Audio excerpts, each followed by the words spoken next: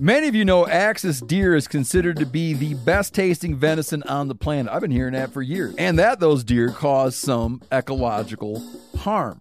Well, Maui Nui Venison is bringing those Axis deer to the market. So you can get some fresh cuts and sticks shipped to your door. Visit MauiNuiVenison.com. That's MAUINUI venison.com. Use promo code MeatEater for 20% off your order. Sport Dog is the most recognized brand in the hunting dog training industry. The Sport Dog promise to consumers is simple.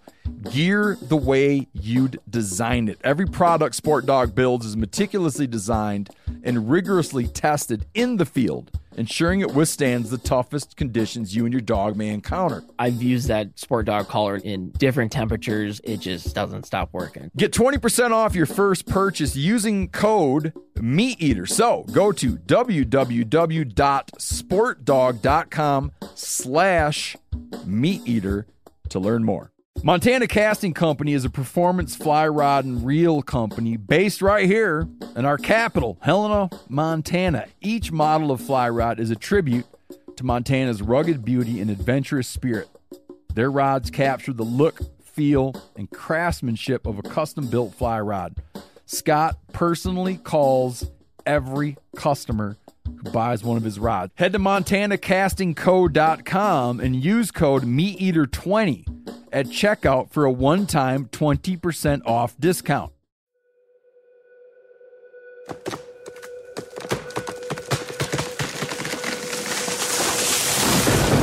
This is the Meat Eater podcast coming at you shirtless, severely bug bitten, and in my case, underwearless. We hunt the Meat Eater podcast.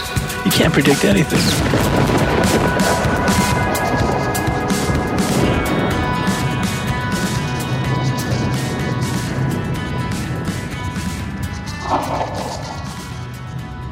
Pat Durkin and Doug Dern.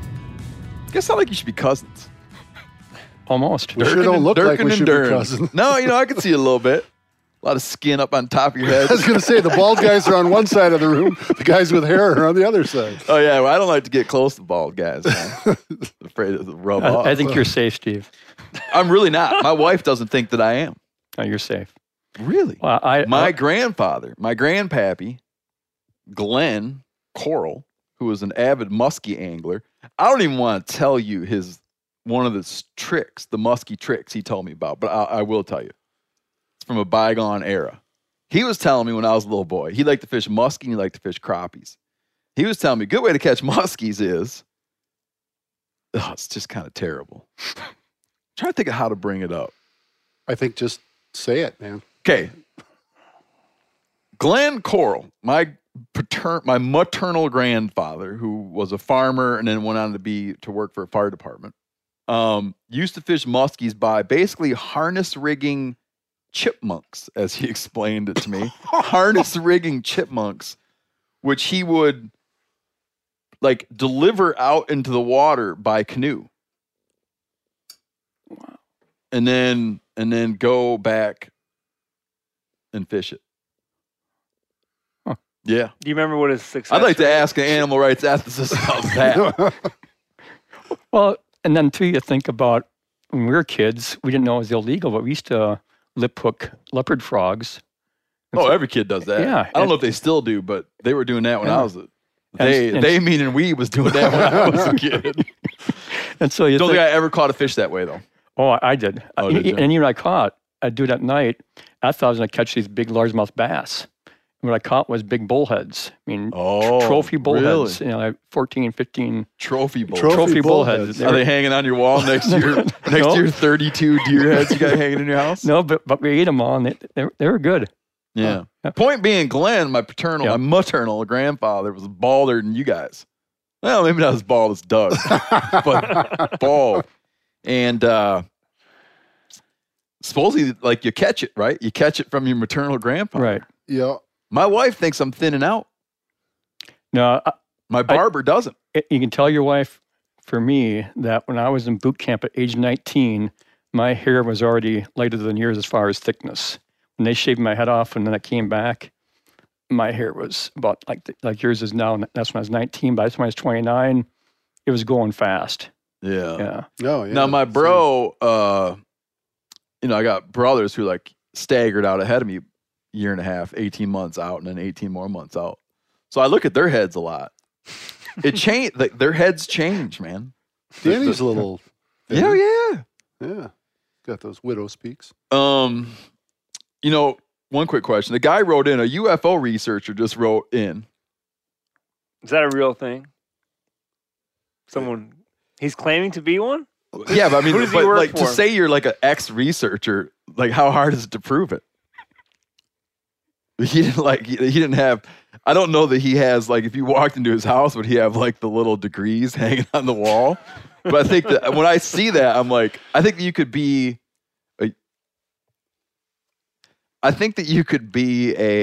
I'm guessing he's a hobbyist. There's not a lot of credentials that go along with Yeah, this. because I think that if you were someone who was, like, if you were an astronomer, for instance, and you were curious about life on other planets, I don't think you'd write dudes like me to say, hey, man, I'm a UFO researcher. And as part of my research, I thought I'd ask you fellas who spend a lot of time out in the woods if you've seen any evidence lately, which is what this email was. Okay. Pat? I actually wrote a part of a chapter of a book one time on this guy who runs trail cameras up here north of here in Buffalo County, and his trail cameras picked up a UFO. Can you stop for a minute? Yeah. When you say that, do you use it like UFO like lowercase or UFO like uppercase? Uppercase. Abbreviation. No. What I mean by that is, if you see something flying and you can't identify it, that's a UFO. I think of that as a UFO lowercase. When someone says like, I saw a UFO, and they mean by that, they mean not that they were not able to identify it, but they mean that it was a thing carrying aliens around. Definitely. I think of that as like an uppercase. So Uppercase. you know a fella that caught an uppercase UFO, like an alien spacecraft on his trail cam. Definitely. Yeah, I wrote about it. I'll have to send you a copy of it. Well, just tell me. Basically, it was he had this great picture of a doe in front of his trail camera. Then in the back, way in the back, you can see in the distance a V-shaped object, and that V-shaped object moved in those pictures. He had a series of pictures, and then coincidentally, about in that same time period, about a week before or a week after, I can't remember the specifics. There were reports by other people in that area seeing this. It's like a wedge-shaped object that would pick up and haul ass out of there. Okay. And this one guy talked the story about these guys came flying down the road, scared out of their mind. They'd been driving and had seen this thing. And then Tom was checking his trail cameras, and Tom checks his trail cameras on his computer. He watches those pictures, and he's always seeing stuff, and he noticed this object back there. And it was right about dawn. And this thing actually did move in those pictures, where you could see it's not something that just was a speck that showed up in the same spot. It was actually something in movement. Pat, do you believe that? I'm not asking you if you think that there is life on other planets. Okay. Okay. My brother was recently explaining to me that the number of other planets imagine a one with, I think, something like 17 or 20 zeros after it. He's a statistician. And he says, with that many planets, there is one where there is a 8-foot tall furry person who is a smuggler in a spaceship. Like, there's that many planets. Mm-hmm. I don't know if I buy that, but I'm not asking if you think there's life on other planets. Do you think that right now there are people from other planets in amongst us flying around in ships? Or do you think that he thinks that? Or do you think that the guy thinks that? I think they're pretty well convinced they saw something, but I guess the working theory was it some kind of military test? Yeah. Yeah, because Camp Ripley isn't that far away. Camp McCoy isn't that far away. There's a possibility. But I guess to your brother's comment, though, I think I wouldn't argue that one bit. The trouble you wind up, and this is way off topic, but you're familiar with Jared Diamond. Oh, yeah. Okay. Jared Diamond has a thing where he and I don't want to mutilate his argument too much, but he gets into like the idea that we would have contact with another group. And you imagine that, so the Earth, 4 billion years old, okay? And if you pictured the Earth's history, like stretch your arms out as far as you can stretch them out, okay? That's the Earth's history on a timeline. Mm. You could remove human history with one stroke of a nail file. Meaning, here's this planet, and planets are ephemeral. They come and go. Here's this planet whose timeline is that long, but one stroke, this isn't McPhee, John McPhee's the guy that brought up this, that you could remove human history with the stroke of a nail file. But that's like how on this planet, which is an ephemeral sort of thing, that we've had that little human history. Now, however you begin to define the beginning of human history, like sort of the fashionable answer used to be that anatomically and behaviorally modern humans have been around for 75,000 years. And people are like, oh no, anatomically and behaviorally modern humans have been around for 150,000 years. But whatever it is, let's just say we have 100,000 years of anatomically and behaviorally modern humans where you could take one of them, a person from 100,000 years ago, dress them up in our duds, and they would and bring them up in a modern family, and they would somehow like pass as a person. They wouldn't be inconspicuous. Okay. Mm-hmm. We've got that long, 100,000 years of that. But it's been our ability to electronically transmit messages has been brief. Okay. Our ability to broadcast a message out. So we've been up to it for 100 years, which is generous. You'd be able to broadcast a message. Mm-hmm. So imagine now the trouble of having another planet's life cycle coincide with that. So not that there's not other life, there's something that looks like a chipmunk, like my grandfather's musky fish and bait. Okay, there's another planet that has a chipmunk. But to have it be that scaled out, one, taking the assumption that life leads to a form of leads to a thing that is curious about life on other planets, or leads to a thing capable of having the faith or belief that there are other things out there, which is a new idea here, and have it be that it lined up perfectly and led to the same place, where we in the same place in the same time have the same interest and mechanisms to do so, to make contact with one another. It becomes very difficult to picture it. Mm-hmm. So the deer hunter with the trail camera, when I see that, my mind doesn't go to, oh, I'm going to explain this as an extraterrestrial presence. My mind goes to the hundreds of other things unknown things that it could be. Yep. But to get to the guy's question, I was out running mink traps with a guy by the name of Carl, and I was in high school, and we saw a UFO out in the swamp checking mink traps. And I remember Carl looked at me and said, I'm not even going to tell anybody about that.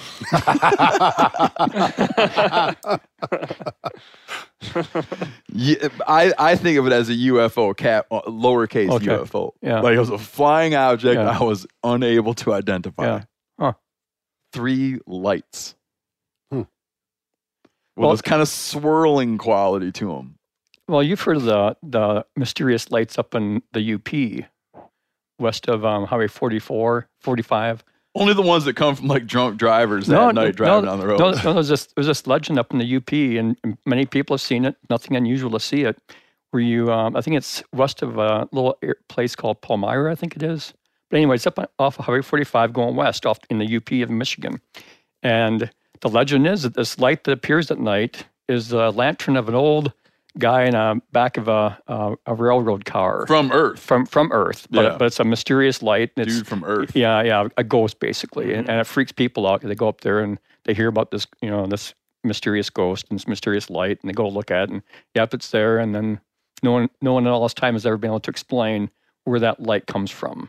Mm-hmm. Just a odd, some kind of physical occurrence, obviously, but no one can explain it. What do you think about all that, Doug? I was just feeling like it's 2:00 in the morning after a Grateful Dead show. Listen to this conversation. So, all right. I think we gave that guy his due, the UFO researcher. Excuse me. The credentialed UFO researcher. Yanni, who's can you explain the guy? Can you explain your buddy? You got the wrong piece of paper. No, I know. Can you explain the story how this guy? Like how we got to know him, or No. just his story? Just tell the story. Oh yeah, for sure. He wrote in, or he contacted me first before he wrote us a story because he was listening to us talking about salt bait and the legalities around that. If you got caught hunting over, a chunk of salt, and if it was yours or not, if you knew it was there or not, and how the law would deal with it. So you know what? Hold that. Pick it back out in a minute. But we just were talking about how Alabama made that rule that there used to be like no bait, and it was like, okay, if you're 100 yards from your bait and you can't see the bait, if it's out of sight and 100 yards away, then it's okay. So then dudes started putting bait on the other side of hay bales 100 yards away because they couldn't see the bait and it was 100 yards away. Well, it just so happened that Alabama just legalized baiting.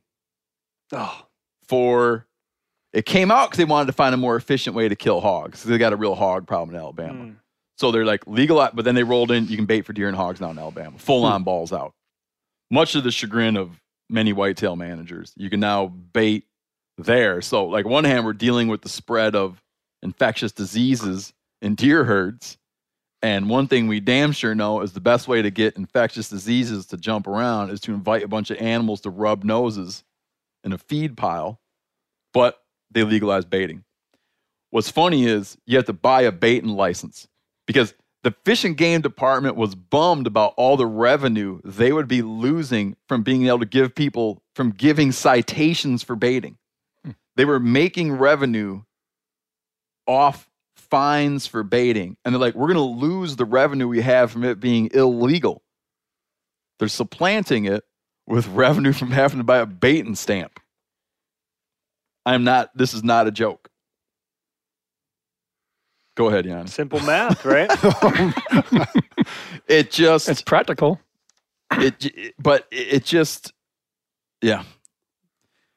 think it definitely comes from the hog thing. And then there's certain deer dudes, and they're like, well, we got too many deer, we need to kill more. And then people are like, the reason you got too many deer is because everybody wants to shoot big, giant, huge bucks. No one wants to kill those. They have the highest deer densities. Some of the highest deer densities in the country. You're allowed to kill I hunted Alabama in the late 90s, and you could get a deer a day. Way back then, it's more than that now. We went down and just like cold rolled in and hunted Tuskegee National Forest and killed a bunch of bucks.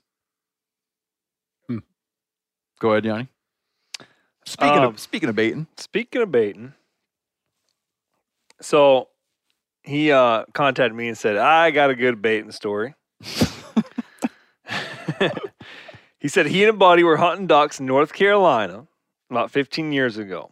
And all over the general area, the hunting was pretty slow. But they had plenty of time. They had plenty of time to scout. And they scouted hard. And they found a spot that was holding some ducks. So they made a plan, come back the next morning. It was near houses, but not close enough to be dangerous. But definitely close enough to where the houses could hear the shots. I think, there's plenty of duck hunting spots like that. Oh, sure, yeah. I know that when I'm at my in-laws in North Carolina over the holidays, they live on the Intercoastal Waterway. And I mean, it's nonstop, almost all day long. You just hear boom, boom, boom, boom, boom, boom, boom, boom, boom, boom, boom, as the birds are flying up and down the Intercoastal there. So they're shooting away, having some action. And all of a sudden they look over, and there's a woman standing on a pier with a megaphone, and she's yelling at them that she's already called the game warden because they're hunting over bait. Well, she doesn't want them hunting. No, she doesn't want them hunting. She's calling the game warden, though. She knows they're hunting over bait. They don't know they're hunting over bait. So he says they shit their pants, and they're wondering what to do. And in no time, the game warden's pulling up. The woman gets in a canoe and paddles over and tells the game warden that's now with them and their ducks that she knows they're hunting over bait because she put it there on purpose so she could watch the ducks, but didn't tell anyone and wanted to keep people from hunting in that area. So she figured she'd bait it, and then if it's baited, you can't hunt there. The game warden proceeded to write the woman a ticket for hunter harassment and then told the two hunters to go ahead and finish out the hunt, but after that, to stay out of there a few weeks, since at that point they knew it was baited, and he felt that the general rule was that a baited area couldn't be hunted for 10 days after the bait was put out. I love it.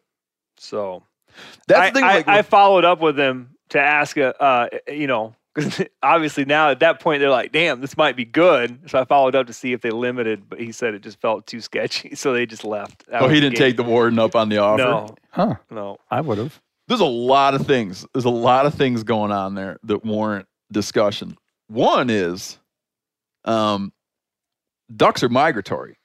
I'm talking to the listeners here. Mm-hmm. Ducks are migratory. So a state can't claim, states manage their own wildlife, with the exception of something that has federal protections, like through the Endangered Species Act, or migratory stuff. Because you can't claim ownership of a bird that's traveling, thousands of miles and just stopping in at places. So the way they kind of the way the feds and the states co-manage migratory birds. And you have flyways in the U.S. because you imagine like bird movements are generally like these north-south movements. So you have the Atlantic flyway, the Pacific flyway. How many are there altogether? There's 4 or 5 flyways. Mississippi River flyway. Mississippi flyway. Then there's one that goes down the rock, Central. Anyway, then there's 4 or 5 flyways. Look that up, will you? I should know that. You got a handful of flyways. And the waterfowl, like migratory waterfowl, is managed sort of on the flyway level. And then the states and the feds work together, and they kind of look at, there's 4 flyways. Name them off, Yanni. Pacific, Central, Mississippi, and Atlantic. There you go.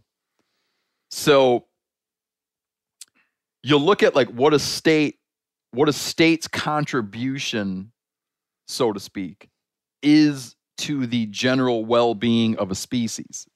And if a waterfowl species really utilizes a state heavily for wintering grounds or utilizes a state heavily for breeding grounds, that state's allocation of that resource will be greater than, say, a state where the birds just pass through and don't really utilize the area at all. And it's kind of like a good system because it prohibits a state from extracting like more than its share of a resource, which would then impact other people down the line. The same way, if you live on a creek and you feel free to pour all kinds of poison into the creek on your property, that poison will flow downriver and affect the guy down the stream. And that's why we have rules that prohibit one's actions on their land from having a negative impact on the actions of someone else's land. Sort of that same kind of logic at play with waterfowl. What was I getting at? Oh, point I was getting at is you can't bait migratory birds.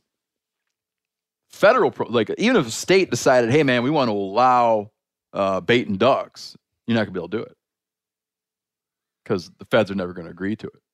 Baiting waterfowl, but you can.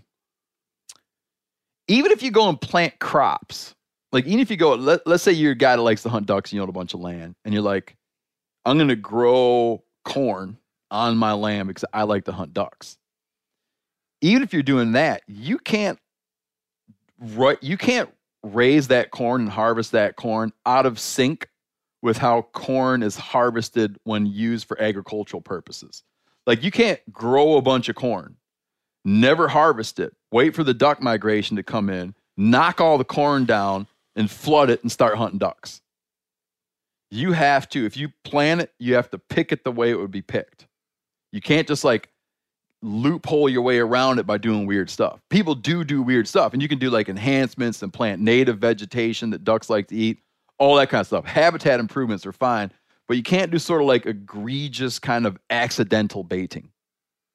Baiting by, like I said, the most egregious case would be that you would somehow grow corn, pick it, and or then any kind of grains, and then maybe flood it. and then accidentally spill all the grain and not pick it up and then flood it and then be like, oh, you know, I'm a farmer. They watch that kind of stuff.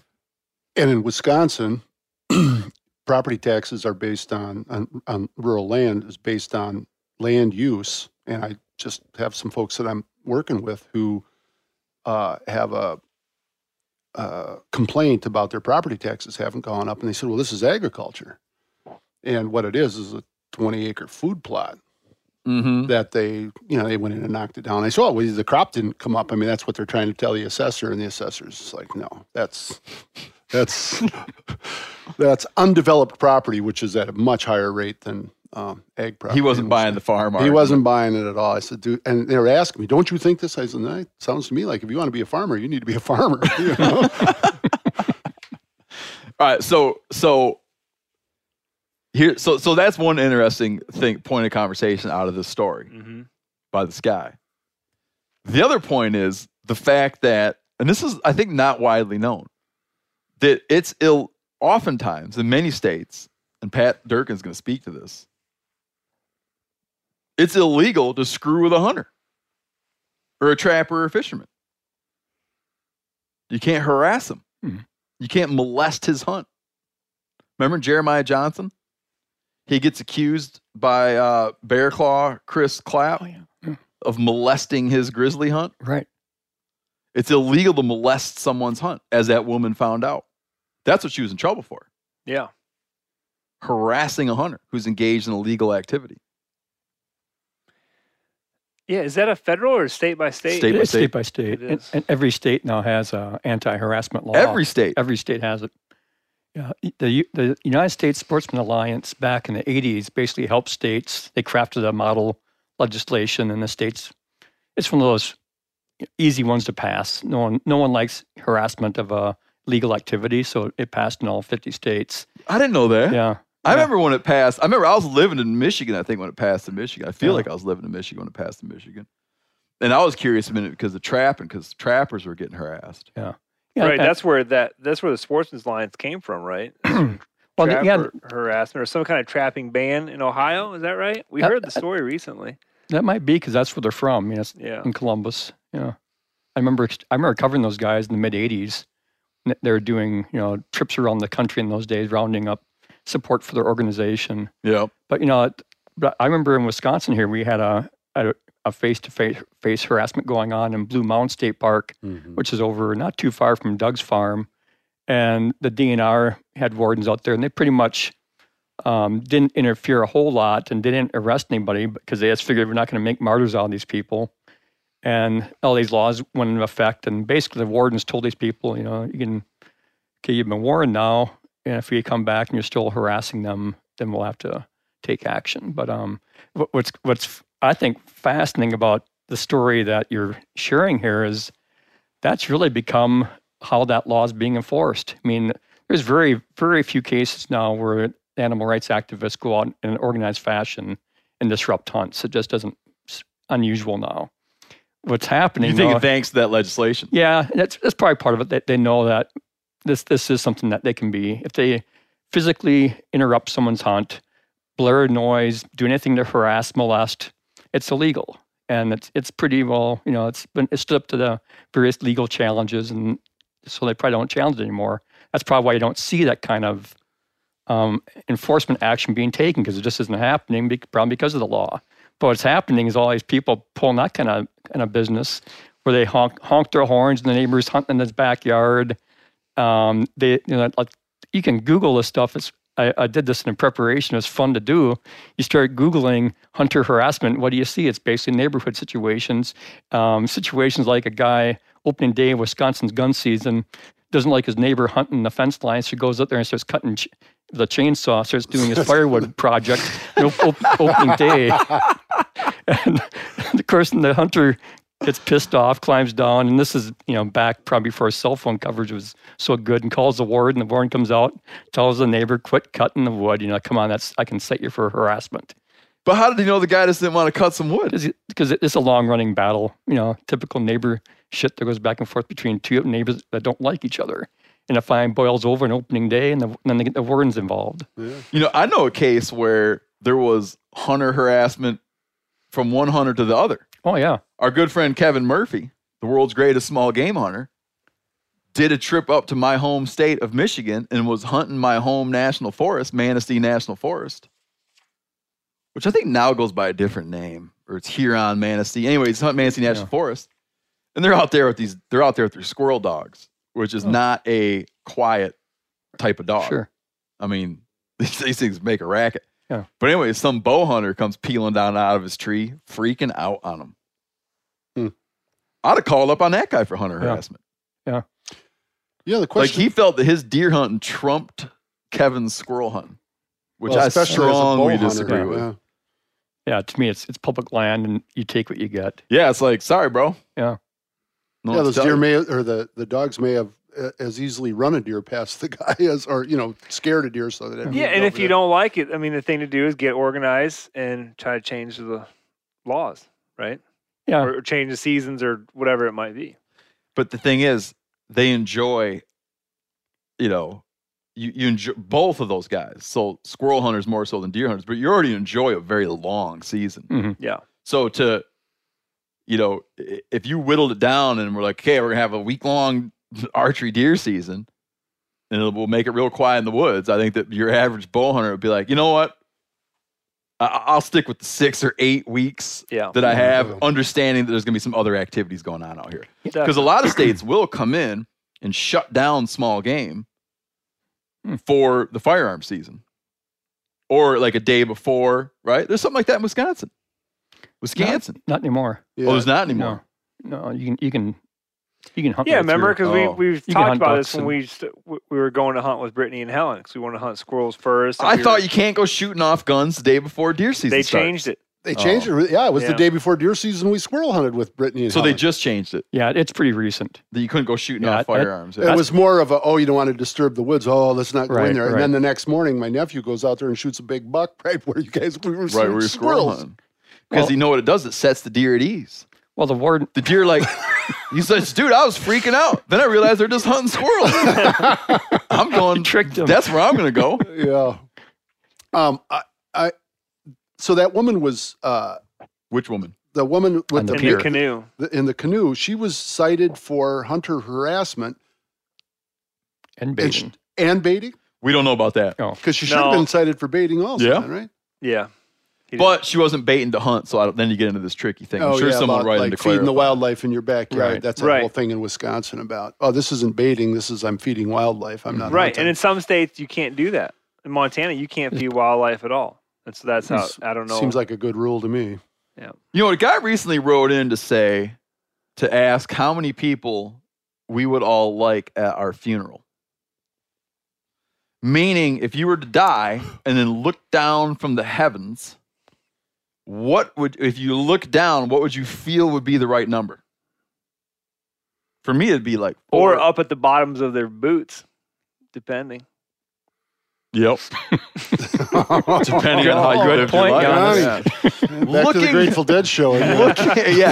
Looking it's up a different perspective. Looking up from hell, how many people would you like to see there?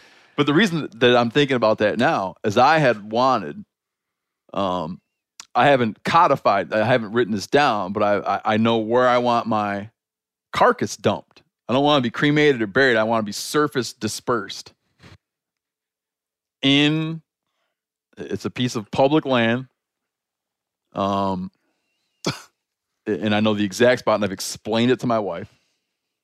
I want to be surface dumped there in order to be ravaged by wild beasts. Yeah.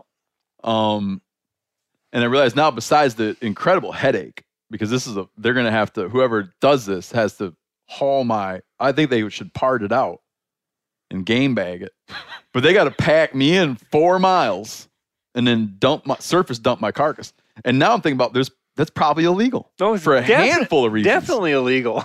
But you know what? Crazy Horse. I'm not likening myself to these people in any way. I just know because I've been interested in having my body.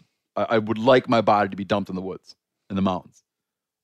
So in wondering about the legality of that, I've looked at cases where there are, where people have gone and dumped people, buried people. Crazy Horse, after he was killed in Nebraska, by bayonet, they've never found his body. They took him out of the fort, and he's somewhere buried there. No one knows where. Jammed into a crack in the rocks, perhaps. No one's ever found Crazy Horse's body.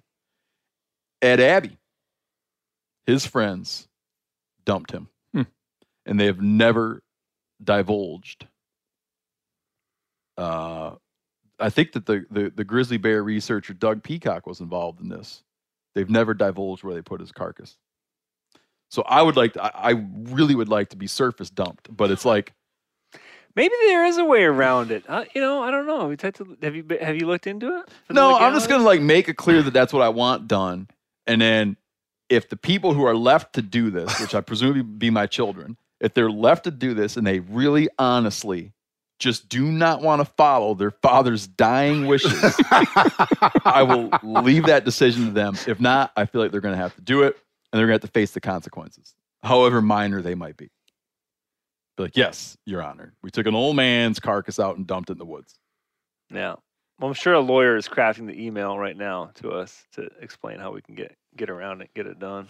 Pay attention here, because this is a hell of a good service. It's called the Wellness Company. Picture this, okay? You wake up, you got a scratchy throat, you're all congested, you got a runny nose, you got a cough, whatever. And you weigh your options, like you tough it out, get sick, take time off work, try to get a doctor's appointment sometime in the next few months, wait 2 hours at urgent care and sit in a room full of sick folks, or you open your medical emergency kit. You match your symptoms to the doctor-recommended prescription, and you start on the right meds right away. These medical emergency kits is not a first aid kit, all right? It comes with doctor-prescribed meds to treat over 39 medical issues. So, on hand, strong antibiotics for infections of all types. Plus, a doctor's easy guide so you know exactly what to take and when. No waiting to see the doctor, no waiting at the pharmacy. It's all in there. Every home should have at least one medical emergency kit. Order yours online in minutes. Your kit will be rushed to your door. Get 15% off at twc.health/meateater, but you got to use the promo code meateater. That's promo code meateater, okay, at twc.health/meateater. Rain or shine, every day is a great day for fishing, right? And you probably got rain gear, but you shouldn't overlook sunny day gear. Columbia PFG Solar Stream Elite Hoodie has you covered on the sunniest day. Man, I was just in Hawaii and I had my Columbia PFG Solar Stream Elite Hoodie with me. And here's the deal. We're in and out of the water all the time, getting in to go spearfishing, getting out, taking the kids to the beach. I'm not going to mess around all day, putting sunscreen on, then having to get washed off. I just run a hoodie. I mean, who wouldn't trade a sunburn for a trophy fish? But why do it if you don't have to, especially when this Solar Stream Elite Hoodie is built with broad spectrum UV protection. We're talking UPF 50, and it has airflow so you don't overheat. And what's the alternative? Putting down the rod every half hour so you can slather on some sunscreen. Seems like an easy choice to me. So if you're going to be spending long days out on the water, and I sincerely hope that you will be, head on over to Columbia.com/PFG and shop all of their performance fishing gear. Hey man, after years of fine print contracts and getting ripped off by overpriced wireless providers, if you've learned anything, it's that there is always a catch. So, when I heard that for a limited time, all Mint Mobile wireless plans are $15 a month when you purchase a 3-month plan, I thought, well, what's the catch? But it turns out there isn't one. Mint Mobile's secret sauce is that they sell wireless service online. They cut out the cost of retail stores and pass those sweet savings directly to you. Ditch overpriced wireless with Mint Mobile's limited time deal and get 3 months of premium wireless service for $15 a month. To get this new customer offer and your new 3-month unlimited wireless plan for just $15 a month, go to mintmobile.com/meateater. That's mintmobile.com/meateater. Cut your wireless bill to $15 a month at mintmobile.com/meateater. $45 upfront payment required, equivalent to $15 per month. New customers on first 3-month plan only. Speed slower above 40 gigabytes on unlimited plan. Additional taxes, fees, and restrictions apply. See Mint Mobile for details. So, Pat, all 50 states have a no harass and hunter law. Yeah. So, and I know it's Hold on. We started that with talking about how many people are going to be at the funeral. Yeah, we didn't get that. How many people are going to be at your funeral? How many people do you want at your funeral? Well, it's going to have to be at least. Is that your funeral? Enough to carry the body, huh? Yeah, like I still want it to be fun. So 30, 40 pounds per person. It's only like it take 4 people to carry it. Imagine some other people are going to go too. If I looked down and saw 10, but see, it depends on when I die, because like right now I'd expect certain family members to be there, but presumably they'll be dead when I die. Yeah. So I don't know. Like I would like if I looked down and saw less than 3, I'd know there's a real problem because I have 3 children. Right. So less than 3 would be one that my life was destroyed by the loss of one of my children. At which point I don't care what happens to me after I die. And then 10, 11, I'd feel like there's some people down there who probably shouldn't be there. They're just going because they want to see this all play out. I was going to volunteer. I'd say, I'd be happy to take 30 or 40 pounds of you and drop you somewhere. But you'll be so dead by then. Well, I was going to say, we're going to have to work on the timing a little bit. This coming from a man who pulled out his hearing aids and laid them on a table. Yeah. And unfortunately, I can't have the bullshit filters on now. So.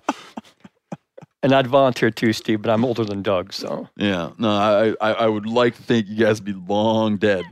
Doug, are you going to be buried at your farm?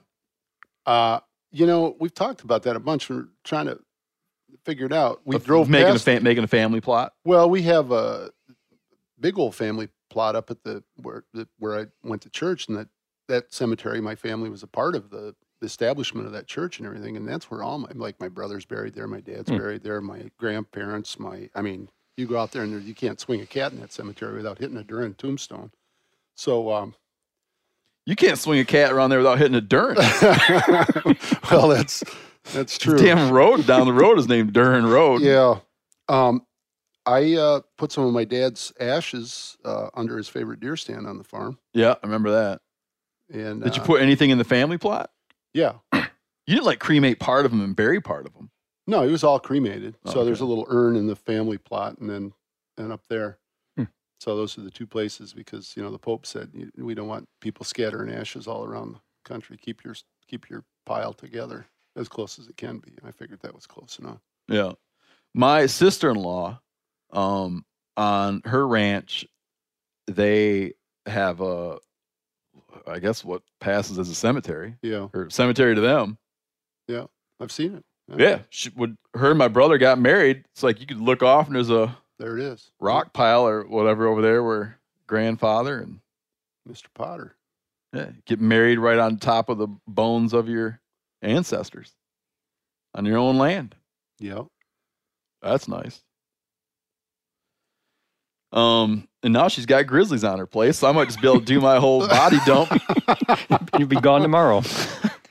Did he have any other context with the question, or that was it? He just wanted to know how many people we'd like to have? He just wanted to know what you would think of as good enough. What's your answer? Yeah, I never really thought about it. I guess that's the thing. It's all about the timing. Because you hope now, if it happened, that, there could be 1,000 people there. Mm. Okay, no.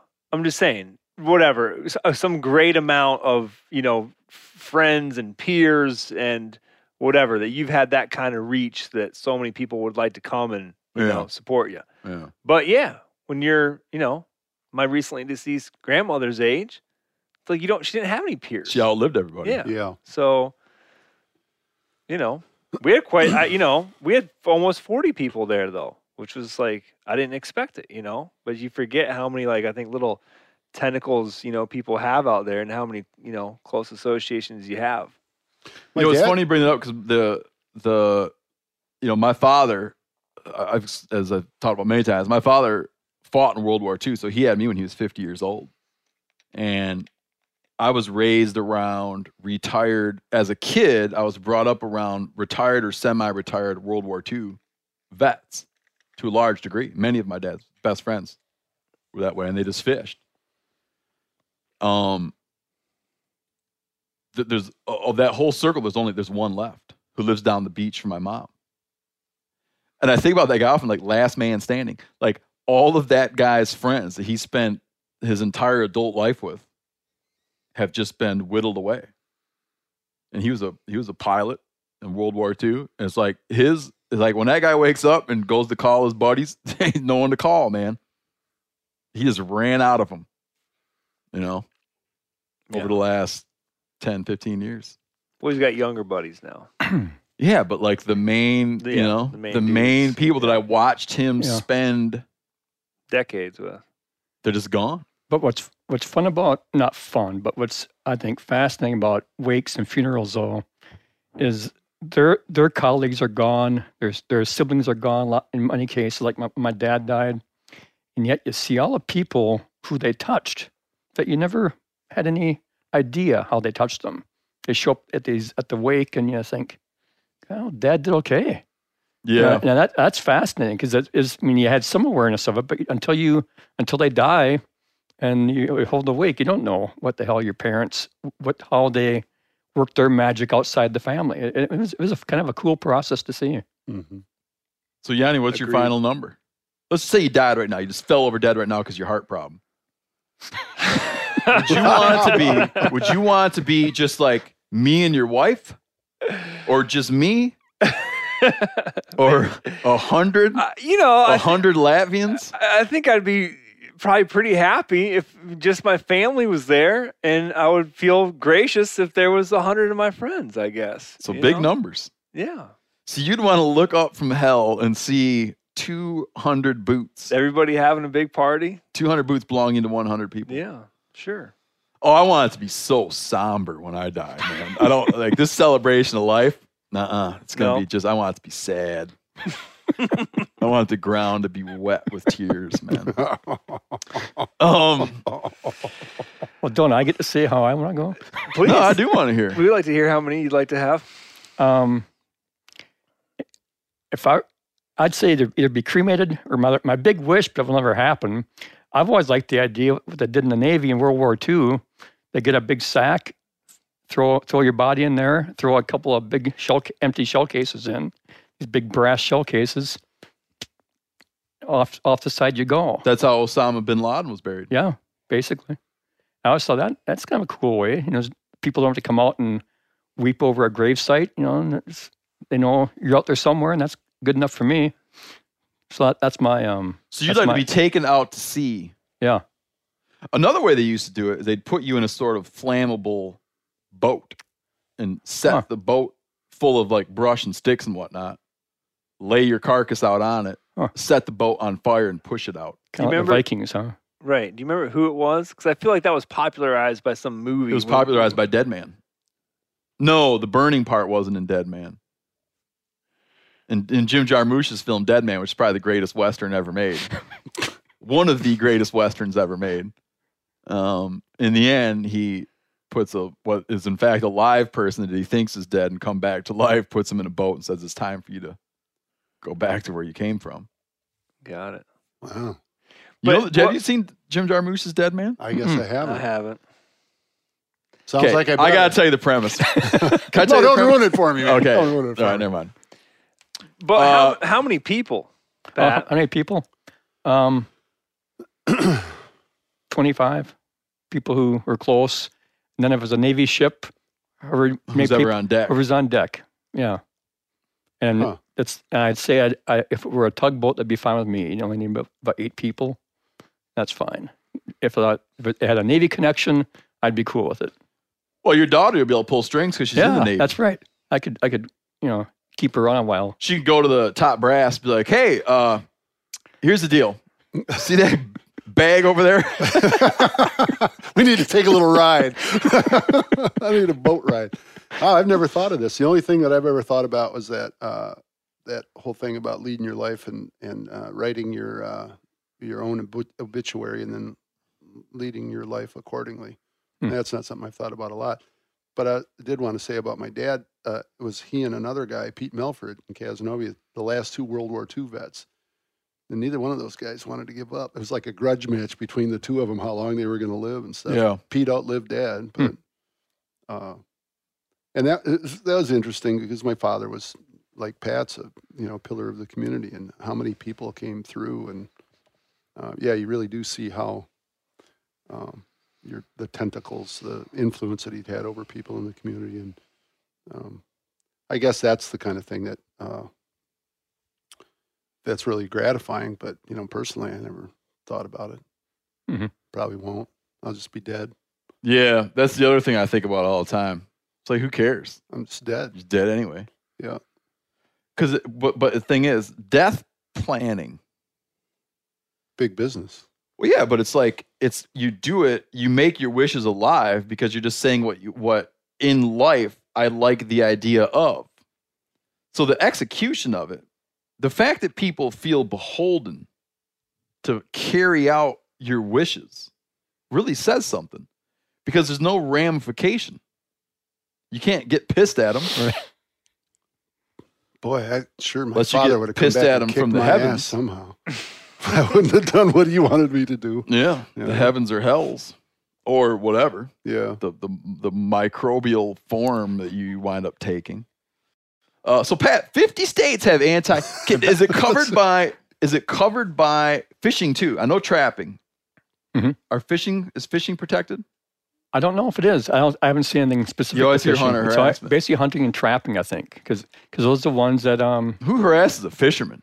Fishermen. Yeah, I've been harassed by other fishermen, Yep. and I've been harassed by people who own the land where I might happen to be fishing without permission at times. But that's different. Yeah. But it's good to know. So anyone who's listening, if they ever have someone come out and harass them while hunting, pick up your phone or go to a phone and call and get the person in trouble. Yeah, and the case you see quite often these days is on public lands too, where a guy has a tree stand up and comes back a couple days later, and this tree stand's laying on the ground or it's been damaged in some way, and realizes, well, he inadvertently moved onto some other guy's turf who thinks he's entitled to that spot. He's been hunting the spot for however long. Or what happens in Wisconsin a lot is the damn bait piles. These guys start maintaining a bait pile. They start thinking that's their bait pile, their property, and then they defend it. And so you have these wardens have to go in there and separate these guys and say, this isn't your land. He has every right to be here. And so you have those kind of disputes. Wisconsin's got an interesting one going on right now. They passed a law last year to prevent animal rights activists from even filming and videotaping, recording images. The law isn't like repeatedly. And I personally think that one's going to get shot down in courts, because I don't know how you can prevent someone like me, a journalist, from taking a picture of guys down the road, like let's say bear hunters getting their dogs ready to go. And that's what's happening. This came up because a case came up where some animal rights activists were up in northern Wisconsin monitoring the bear hunters, the wolf hunters, the guys with the hounds. Didn't like the hounds up there chasing bears and wolves. I can't think of it. I think it's mainly worrying about wolf hunting though. And so they got some lawmaker to write a bill saying you can't write a law. It's actually law now that you can't repeatedly stand there like on a road and videotape these guys down the road doing their business. That seems like a stretch. Yeah, that's a stretch because I think you're out in public doing a public activity. Exactly. Yeah. I mean, you can't go into some guy's property and do that. You couldn't do that anyway. That'd be trespassing. Right. But And if you followed them through the woods, it could be harassment. right. But just to stand there on the road or shoot down an old logging road, that kind of thing, I think that gets in the First Amendment stuff. I don't know how that will stand the test of time in courts. But that's.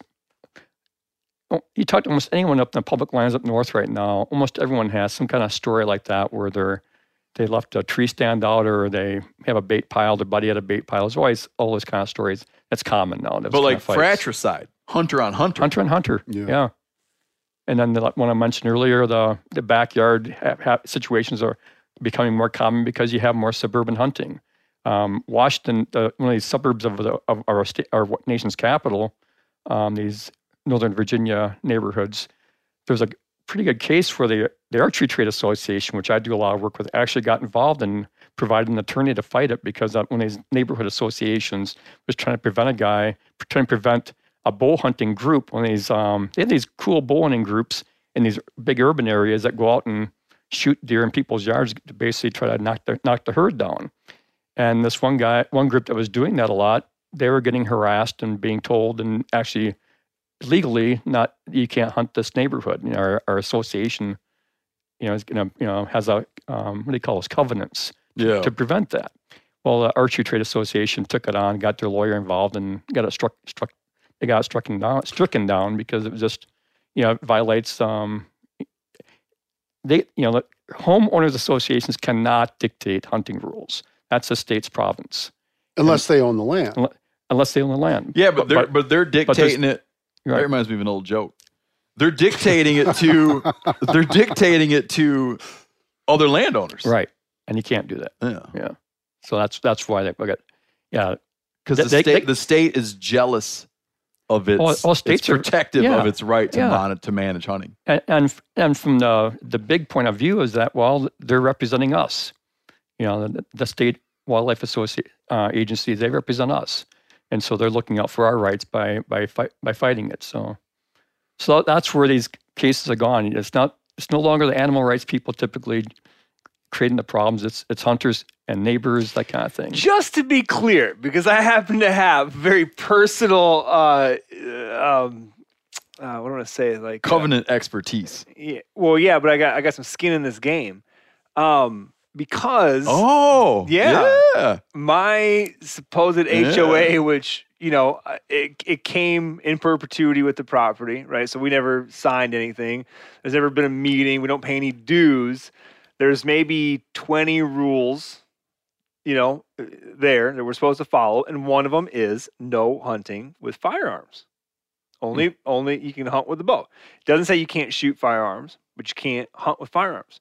And you're saying that they cannot enforce that. I bet you if you were to challenge it, they'd have a hard time defending it, because that's really a state. That's a state issue. They can't be dictating that. But cities can pass ordinance. So if it's a safety situation, they can provide. They can do that. Yeah, no firearms in the village. No firearms in the city. No. So it's a matter. It seems like if it's a neighborhood association and there's like common ground in the middle of it, and the houses are all around it, that if they own that as a group or that was a part of that development or whatever, I don't see. Yeah, I just got real bored all of a sudden. Yeah, me too. By mixing the hunting into it, I think it complicates the situation. Right. What I'd like to see, what's starting to concern me is when the agencies that will run like a bear hunt, but they'll have a mandatory check station. So Florida did this in their ill-fated bear hunt. New Jersey in their soon-to-be ill-fated bear hunt. They actually elected a governor who ran on had an anti-bear hunting plank in his platform. Yeah. It's just, we got an email from a guy who started hunting and then started hunting, got divorced, and now his ex-wife goes down to join the bear hunting protesters. So he said his life's become a real joke, a real joke in his circle of friends. But they have these check stations, and they make an actual protest area at the check station so that people can come down and harass hunters who are legally obligated to go to that specific check station rather than to be able to go to, a facility like normal. When you go to check something, you go to the Fish and Game office, right? You go into a enclosed area or whatever and do a check thing. So they got to set off a protest zone so people can heckle and harass people who are fulfilling, one, they're legally allowed to hunt. They're fulfilling their legal obligation to check the thing, but they got to do so against the backdrop. Wow, I'm surprised they let that go. Of a bunch of yahoos. Well, you can't prevent people from protesting as long as they're not physically doing something to the people. Yeah, at a turkey check station, I'm guessing no one shows up. When you have a turkey check station, you probably don't need to have an area for people. And I see at that point, it's not really harassment because they're not affecting the hunt. Right. Yeah. They're just I don't like it though. Yeah. See, in this world, there are things where you're like, that's why I would like to be a absolute dictator because then I wouldn't have to worry about the legal. I could just certain rules I wanted to have. I didn't have to worry about why, how to justify them.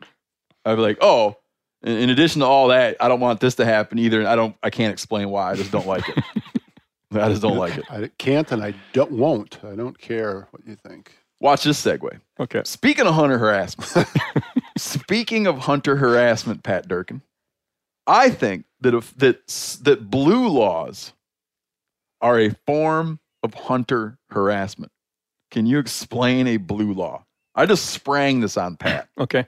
I'll right away start with an apology that I'm not from a state that has ever had blue laws. I think you should brag about that. Yeah. I don't think you should apologize about that. No, I apologize for saying I'm not the most versed in this topic, so I'm sure someone will correct me on this. But I do remember I have some experience in this because when I was stationed in Virginia back in the 70s, Virginia had a blue law, and I think it's still in effect. And the blue law, basically, from my understanding, was that stores, like big department stores, shopping malls, hunting, you could not go out on Sundays and hunt. You couldn't go out and shop at these big shopping malls.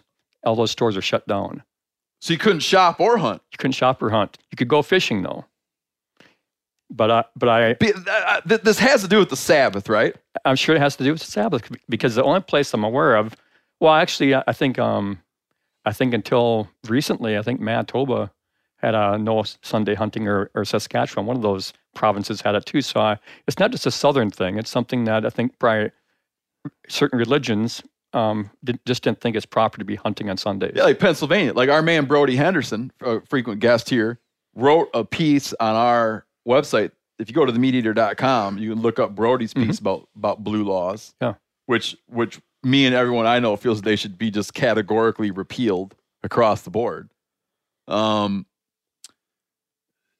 It's just like upsetting to me. Yeah. But that you can fish as though like to think that God would look down and be mad at a guy solemnly sitting in his tree stand all day.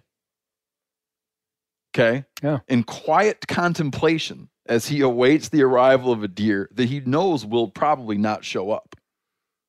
And God would be mad at that guy. But then some dude sitting on the edge of a pond, swilling beers and yelling back and forth up and down the bank with his buddies, fishing all day, racing down the is like that, right?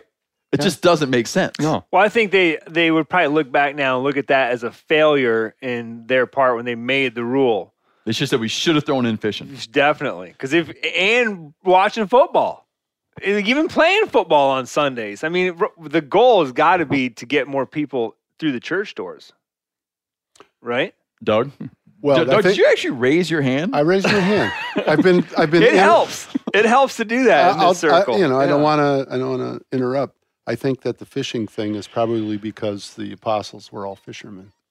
I like that. I like that. Yeah, when told to that great story, cast your nets on the other side of the boat. Remember that Bible story? Yes. That could be. Now, I used to trap on some land, not Amish, but I used to trap on a lot of Mennonite properties. And they keep, I believe they're Mennonites. I believe they kept the Saturday Sabbath, which was the original Sabbath. Everyone used to think that Saturday was the Sabbath, sundown. Like that's how the Jews honor it, right? Sundown Friday, sundown Saturday. Right. I used to trap on their land. They wouldn't let you check traps on the Sabbath. They didn't want anybody out running traps because they honored the Sabbath. They weren't like doing weird shortcuts, right? I mean, they were like strict by the book. And I would trap fox. So you can't not check your, you got to check your traps every morning, earlier the better. I'd have to go pull them all. I'd pull them all on Friday and then reset on Sunday because you can't just like leave them out and not run them. But there I was like more indulgent because there I was like, you know what, you go so far out of your way to stay true to an understanding of a text, right? That there I feel like I'm like, yeah, I get it. But when people who just like so randomly sort of cherry pick parts that they're like, oh, I agree with that part, never mind. Then I get a little bit intolerant of it. Yeah, and what's fascinating to me about that, not hunting on Sundays, I had shipmates who were from Virginia, and they're from southern states that had blue laws. And I'd tell them, well, in Wisconsin, we don't have that. We can hunt all 7 days of the week. And aren't you working to repeal this? Why don't you get rid of that? And they looked at me like I was nuts. And that's just unheard of that you would go out and shoot a gun on a Sunday. They didn't like the idea. They'd fight it. Really? And maybe it's the peacefulness of the day. But Brody's point was this: most guys only can hunt the weekend. So here you are eliminating you're eliminating your hunting. You're cutting it down by 50%. Right. Oh yeah.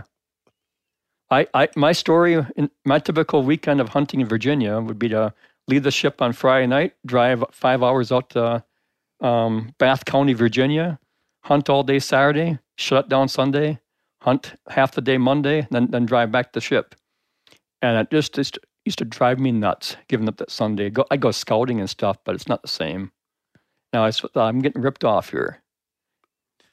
And another piece of this that's not related, but that I'm reminded of, is something we talked about earlier, which is that a lot of states cut off your hunt day at some time.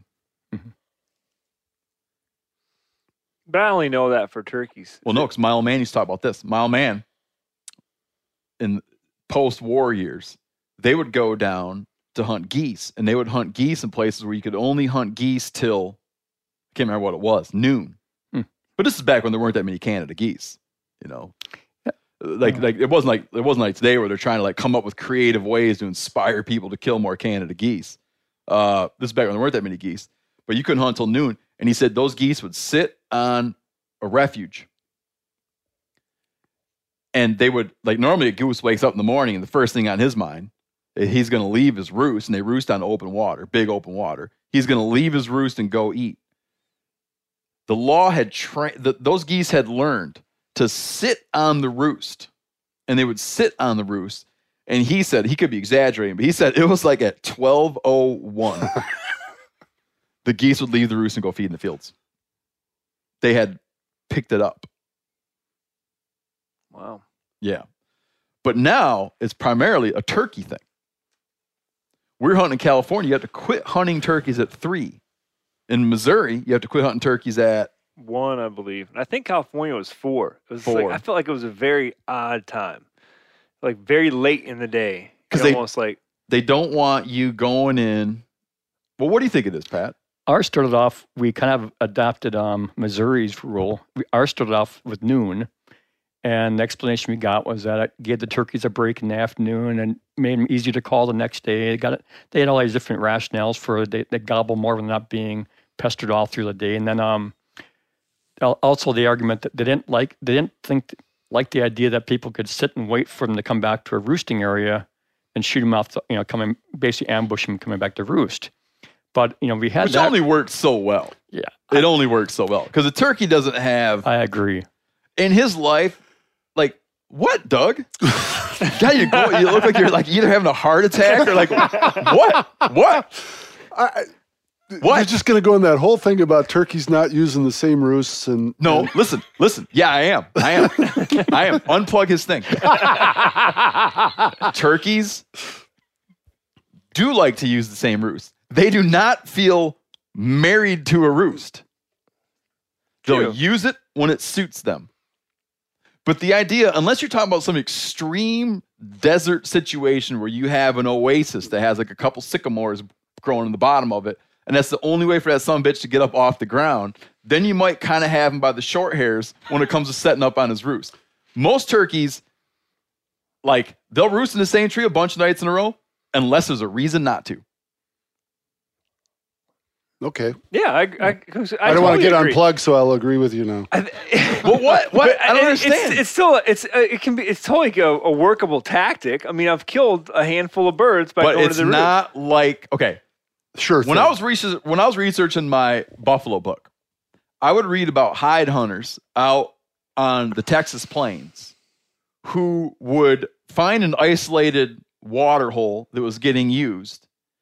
And when it got dark out, they would build fires and make a lot of ruckus around the water hole to prevent any animals from approaching during the dark when it was hard to see them and shoot and work, in order to only allow them the opportunity to even think about coming for water during the daylight hours when you could kill them. And they would do it in a way where they knew they had a herd, a technical term, by the short hairs, and having identified its sole water source. Right. Okay. That, to act like sitting a roost for turkeys is somehow where you're sort of like got them and you've backed them into a corner now isn't true. Oh, and now you're getting back to like the law reasoning, right? Yeah, I totally. No, I'm beyond the law reason. I'm just saying, like, I don't think that. I think that if you gave me the opportunity, here's the thing. I'm talking turkey strategy. If you gave me the opportunity to know what tree he was in, to know where he's roosted up, I would rather know and not do anything about it than to have an idea where he might be coming, probably quietly at night, and try to exploit his coming into that. I would rather just know that he was there and going in the morning anyway. It just isn't fail-safe. It's not a fail-safe turkey way. What, Doug? God, I can't even breathe now. Yeah. Well, let me finish my little evolution of Wisconsin turkey hunting, please.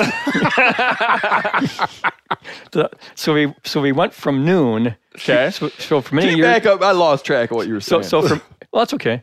So for many years, we had this noon closure. We could hunt from basically dawn till noon. And you feel they borrowed it from They borrowed it up from Missouri. It kind of explained it to us when they were selling us on the whole idea of a turkey season. Well, a decade goes by or so. I can't remember the exact date. Then we start having these discussions about, why not extend the season later in the day? We're losing all this opportunity for hunters to go out and hunt these great new birds we have. And so eventually we compromised, because a lot of us just want to just have it open the whole day. But we compromised for a number of years at a 5 o'clock closure. At 5 o'clock, you had to shut down.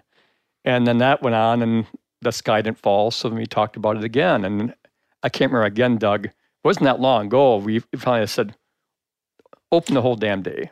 And then also, instead of having 5 day periods, run it all right back to back. And the season opens on Wednesday, goes all the way to Tuesday, because it used to be originally 5 days. It'd be a Wednesday through Sunday period. And then give them a couple days off. And you boys are killing 50,000 turkeys a year. Yeah, and actually, not the population's kind of stabilized, found its level. Yeah. We're shooting less now than we were back in the days when we had this 5 day season, I think. Or at least it's not that long ago, wasn't that? It's so much about turkeys and how smart they are about being hunted, their actual numbers. It's not about how many hours in the day we get to hunt. And to your point about roosting, we've been hunting them now all day until sunset for a number of years, and the population hasn't collapsed. So, and I've tried that where I saw them come off the roost in the morning, I heard them come off the roost, and I go back in there in the evening and sit down in that area. Either they pick me off or whatever, but I never have gotten that opportunity where I could shoot that gobbler coming back through the spring woods. It never happened. Still hasn't. So I don't know. Have you? Yeah. I mean, we've got roosting areas like where we got the birds this past year. That's traditionally there. Now, again, it's not that tree, but there's a whole sort of, a couple of different points, and you're going to be out in there. So there's going to be turkeys there in the afternoon, just like there's going to be deer there in the afternoon, because it's just that kind of place. So, of course it's not fail safe. So I agree with you. What you're going to see, if we do wind up having problems with turkeys, what you're going to see, I think, before you see any adjustments in that area, you're going to see adjustments in fall seasons. Sure. Yeah. Fall seasons are like when you want to get serious, when you go like, oh man, we got a turkey problem or a potential turkey problem, that's where you're going to see the trimmings coming from. There's fall seasons that are hen hunts. Oh, yeah. Yeah. Well, in Montana, in one of the, I think it's region 2 for turkeys this spring, you can kill 2 hens, I believe. Or it might be 1 hen in the spring. For and fall one hunts. No. They added a hen to the spring. So obviously that's saying that there's like, they've got some, and I think it's a place where there's a lot of private land, and they're just overrun with turkeys. They got too many turkeys. Yeah, and they're really trying to knock back the numbers. A thing to keep in mind in a place like Montana is turkeys aren't native there. Right. So there are a lot of areas in Montana that have turkeys that would not, because winters are so severe, that have turkeys that would not have turkeys if it wasn't for turkeys being able to exploit cattle operations. I used to hunt an area in basically the southeast quadrant of the state. And it's a lot of remote areas, and turkeys are just, by May, there's turkeys dispersed everywhere. But those turkeys congregate in groupings of hundreds where cattle are being overwintered. Wow. Because they come in and pick grain out of the shit. Graining operations. And if you removed those, you would altogether lose or like virtually lose the population. So I think in those places, because we're always having this conversation, people are like, oh, like blank is overpopulated or this species is overpopulated. And you always have to bring up like, well, by whose measure? Right? Like who regards them? And oftentimes you'll find that by whose measure winds up being an agricultural interest. So yeah, if you got a non-native population of birds that are showing up on some guy's farm, and 400 of them show up in November and they're going to stick around till April, he might be like, by my measure, since I'm solely bearing the brunt of this all winter, by my measure, you boys got to shoot some of these hens. Because that's when you start trimming into population. And I think our fall turkey season basically just runs now. We never get. Oh yeah, it's long. It's just never been much interest. I mean, I was going to ask you, do you have any idea what the numbers are of turkeys killed in the fall compared to the spring? I bet it's minuscule. I haven't looked. Yeah. The only guy I know that's really into it was a friend of mine from back home from school. He's really into it because he raises turkey dogs. Yeah, and so I was going to say that. And in the 10th Legion, he talks about this as well. Colonel Tom Kelly discusses this in the 10th Legion, that a fall hunting strategy. Well, I'm not telling you boys this, I'm telling the listeners. How you're generally hunting turkey, unless you're bushwhacking turkeys. In the spring, what you're doing is you're exploiting the fact that they're in their breeding cycle, and you are going out and making the sound of a female in order to lure in the male. Where it gets hard is in turkey land, how things generally work with turkeys, is that the male gobbles and does his deal and struts and displays, and females come to the male. What you're trying to do is be so enticing that you kind of undo that and cause the male to come to the female. You're trying to like generate some frustration on his part. And he's like, what is her problem? As Will Primo says, I'm going to go show her just how pretty I am. And he comes in and you kill him.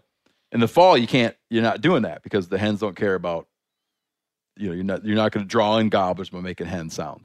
They don't care. They're not breeding them. So the trick is to disperse a flock, because then they need to locate each other. But a human isn't fast enough to disperse a flock. Like a human, generally, if you go tearing after a flock of turkeys, they're so fast and wary that way before you get there, they're just going to run off as a group and not lose track of each other. But a dog is low to the ground and stealthy and so fast that he can get in amongst the flock and spook the shit out of them and send them going off in all manner of directions. At which point you set up and start doing like basically a herding call that the hens make as they're trying to regroup. And they're just out there going, weep, weep, weep, weep, weep, weep, and other little noises. And they come back together and you call them in and take a poke at them. Pay attention here because this is a hell of a good service. It's called the Wellness Company. Picture this, okay? You wake up, you got a scratchy throat, you're all congested, you got a runny nose, you got a cough, whatever. And you weigh your options like you tough it out, get sick, take time off work, try to get a doctor's appointment sometime in the next few months, wait 2 hours at urgent care and sit in a room full of sick folks. Or you open your medical emergency kit. You match your symptoms to the doctor recommended prescription and you start on the right meds right away. These medical emergency kits is not a first aid kit, all right? It comes with doctor prescribed meds to treat over 39 medical issues. So, on hand, strong antibiotics for infections of all types. Plus, a doctor's easy guide so you know exactly what to take and when. No waiting to see the doctor, no waiting at the pharmacy. It's all in there. Every home should have at least one medical emergency kit. Order yours online in minutes. Your kit will be rushed to your door. Get 15% off at twc.health/meateater, but you got to use the promo code meateater. That's promo code meateater, okay, at twc.health/meateater. Rain or shine, every day is a great day for fishing, right? And you probably got rain gear, but you shouldn't overlook sunny day gear. Columbia PFG Solar Stream Elite Hoodie has you covered on the sunniest day. Man, I was just in Hawaii and I had my Columbia PFG Solar Stream Elite Hoodie with me. And here's the deal. We're in and out of the water all the time, getting in to go spearfishing, getting out, taking the kids to the beach. I'm not going to mess around all day, putting sunscreen on, then having to get washed off. I just run a hoodie.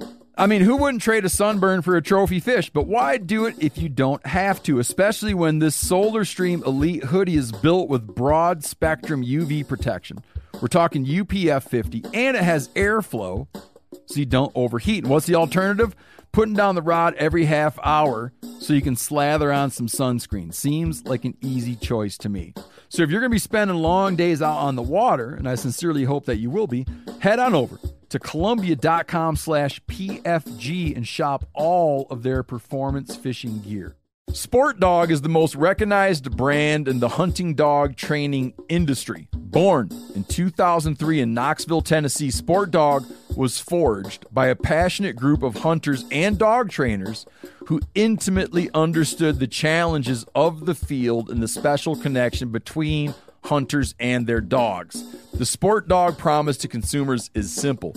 Gear the way you'd design it. Every product Sport Dog builds is meticulously designed and rigorously tested in the field, ensuring it withstands the toughest conditions you and your dog may encounter. Now, I've got two good buddies with what I would call really, really good waterfowl dogs. And here's one of those buddies, Max. Not the dog, but the buddy. I've used that Sport Dog collar now in multiple different states, US and Canada, different temperatures, all the way to negative 20 degrees, and it just doesn't stop working. I'm a fan for life. Get 20% off your first purchase using code MeatEater. So go to www.sportdog.com/MeatEater to learn more. We got lucky once and shot 2 gobblers out of a flock that we had basically kind of called in, but also we're just in the right spot where the flock was, moving down a ridge towards us. And the shooting of the 2 birds dispersed the flock. And then we're sitting around, Jack John and high-fiving and all excited. And then the same thing happened. So we had dispersed the flock, and all of a sudden you can hear hens on both sides calling. What were they doing? Wee, wee, wee. It was everything. It was kind of the cacophony. Yeah. Now, I got a buddy who used to, when he kicked up a group of huns, he wouldn't shoot. If he kicked up a group of huns, he would kind of like look, because the huns will split. They're like 1 in this direction, 3 in that direction, 2 in that direction. He would kind of look at, like, after they all landed, he'd sort of pick, like, what would be the middle and go in and just with his mouth make a hun noise and pull huns back into him. Wow. Just for funsies, but also as hun. Same thing. What I'm getting at is this guy likes to fall turkey hunt because he likes those damn dogs. Yeah. Raises, breeds, and sells the dog whose specialty is busting up turkeys. There's a guy over in East Central Wisconsin that does the turkey dogs, and he gets his dogs from someplace Virginia. I guess I think one of the fun things about people with hunting dogs is just how into it they get. And this guy drives all the way to Virginia to get that one breed of dog, which I forget the breed now because I'm not a dog person. A turkey busting dog. Yeah, turkey busting dog, and then he's John Freeze is his name, Freis, I think, and he loves that sport so much that he'll actually take anyone that calls him along. A guy wrote to me the other day, said he looked up this guy after reading my article, called him up, found his name in the phone book or whatever, and John invited him up from Chicago, I think. Huh. Took him hunting, showed him a good time, and of course the day I went, I was sick. And Did they shoot some hens? I think he got one. Yeah. But yeah, hens are legal games, so. Yeah. No, I want to clarify. I do not have any problem whatsoever with fall turkey hunts, so long as the stable that it's, you have a good stable population of birds that hunters agree is a good stable population of birds. Yeah. But in hunting, sort of traditional use patterns are very important, and management, and very important how we make our laws. Mm-hmm. And if it had to come down and we had to pick spring or fall, I'm always going to go with spring. I think most turkey hunting, they don't call it spring thunder. It's spring thunder, right? They don't call that for no reason. It's not fall thunder. It's spring thunder. Turkeys. Yep. And I just feel like if someone's going to have to get trimmed out, if in fact, definitely. If we do see lowering turkey numbers and someone's got to get trimmed out, I'm sorry, but I'm going to vote for it being the other guy. Yeah, and my guess would be that you won't see that happening as long as our hunting seasons are dominated by deer hunters. The fall hunt for deer hunting and bow hunting is always going to be so popular that interest in turkey hunting is always going to be secondary. And plus, you have waterfowling going on. So I don't think we've ever seen any evidence in Wisconsin anyway, in most states I'm aware of, that has any problem with fall turkey hunting being a detriment to the population. Yeah. It's just irrelevant, basically. Good recreation. Like the take isn't substantial. No. It's almost like it's coincidental to other kind of hunting. Yeah. Incidental. Well, okay. It's like Tyson sitting in a tree with a 410 shooting squirrels with his bow. It's the same kind of thing. I don't understand. He deer hunts with a 410. He shoots squirrels with his 410. While bow hunting for deer? Yeah. And has actually killed deer that way. Good for him. So, and he used to always say, I'm going to see if I can get a turkey that way too. So. I kind of killed a turkey off his land, I think. No, it was on ours. Oh, it was on the Dern farm? It was right on the fence line there, though. But that's where he actually shot squirrels and then shot a buck. I didn't know he was a squirrel hunter. Yeah, well, not Kevin Murphy level. He doesn't like go to work with the tails hanging off his jacket and whatnot. In the fall of 2016, in the state of Wisconsin, the turkey hunters killed almost 5,000 turkeys. Oh. Yeah. How many did they kill in the spring? 50. Yeah, roughly. Yeah. They killed 5,000 in the fall. Does it say the hen tom breakdown? I didn't. That was just the abstract I just breezed through, so I didn't get down to the. See if there's any numbers. Pat, I see you're running a Green Bay Packers turtleneck under your shirt for your benefit. Because you love. Can I make a quick correction though? I was wrong. I was wrong about the female hen harvest in Montana in the spring. It was all they increased the numbers dramatically. It's like 4, but it's all fall. So there's no hen harvest in the spring. Good, because come on. Yeah. Come on. A buddy of mine, Tommy Edson, he's a little bit baffled by, he likes sports. He likes college sports. He doesn't like pro sports. But in Washington State, they just did the fishing regs. Huh. I can't remember if it was the hunting regs or the fishing regs, but they did it in the Seahawks colors. He texts the cover to me and he's like, "Is nothing sacred?"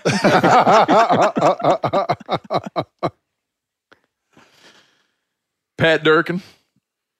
You want to hear the breakdown real quick? Oh, I was just going to close her out, but go ahead. It's roughly 50-50. Fall. Yeah, The for fall fall, harvest. 50-50 females to males. Huh. Huh. Mm-hmm. And adult females, surprisingly, made up 35% of the total harvest. Juvenile hens, 18. Gobblers, 35. Jakes, 12. Yeah. So it's really incidental. Pat, I see you're running a Green Bay Packers notebook. I get that too. Yeah. If you had to pick, if you had to pick, and someone said you can hunt the rest of your life or watch the Packers the rest of your life, what should you pick? Hunting. Not even close. Good. Yeah. Good. I actually missed quite a few games in the fall. Why don't you have a hunting turtleneck? Yanni hasn't given me one. Oh. One of my comments on the Packers, Steve. Please. This is going to count as your concluding thought. Oh, forget it then. I came up with a concluding thought. I'm going to give you mine. Okay. So now you have All right. 2 concluding thoughts. Okay. I've told my kids, I've told my wife, I've told close friends, getting back to your whole stuff about funerals. This is the Packers part? This is the Packers stuff. Okay. When the day comes that I die, if I haven't done and it will, I mean, and they're the ones that have to take care of me, I guess I should say. When that day comes and they come to write my obituary, if I haven't done enough in my life to fill that obituary with substantial stuff, if they write in there he was a diehard Packer fan, I'll be pissed. Oh. Because I'll think that's what I accomplished in life, is anyone can be a Packer fan. So you want to live a life so full that when one fills up X column inches of space, they do not have to get down exactly to that part of it. There won't be no filling of this. It'll be like, and the next thing they'll say is, he had 2 cats. He survived by his Fluffy and Mittens. Survived by 2 cats. When I see it, and everybody will know. They were going to write he was a diehard Packers fan. When I see that in people's obituaries, I always feel like, God, that's the best you can come up with for your good old dad. He was a Packer fan. He was a Badger fan. Come on. Yeah, I'm with you. I'm tracking. So that was the one concluding thought. So that's my instructions to my kids. That's the one I gave you. Now give me your one. The one I actually thought of this last week. I was down at the Southeast Deer Study Group meeting. It was in Nashville this year. And I thought of you guys because they only study deer of the Southeast, or it's like in the Southeast. But they study it's held in the Southeast, and most of the research they do is from the Southeastern universities and Southeastern operations that have like hunting clubs on their property, and they actually do some research on it. And typically, what it is, it's agency people, agency researchers. And it could be agencies from the federal government, state government. Then also university and their graduate students and their doctoral students come in and give their research on deer, and that sounds pretty good. It's to me, I've been going. That was a 28th straight year I've gone to it, and you've gone for 28 years. Yeah, I started in 1991 going to this. I'll point out that Pat has more stuffed deer in his house than he's gone to that convention. Yeah, I added another one this past year, or an elk anyway. So. One of the things they've been studying a lot in the Southeast, though, because it's a growing population still, is I'll say the word 2 different ways. Coyote, the way I pronounce it, and coyotes, the way Doug and you guys pronounce it. Coyote. Yeah. No, I call them coyotes. Yeah. And if you really hate them, and I don't hate them, but guys that do hate them, I find call them coyotes. Huh.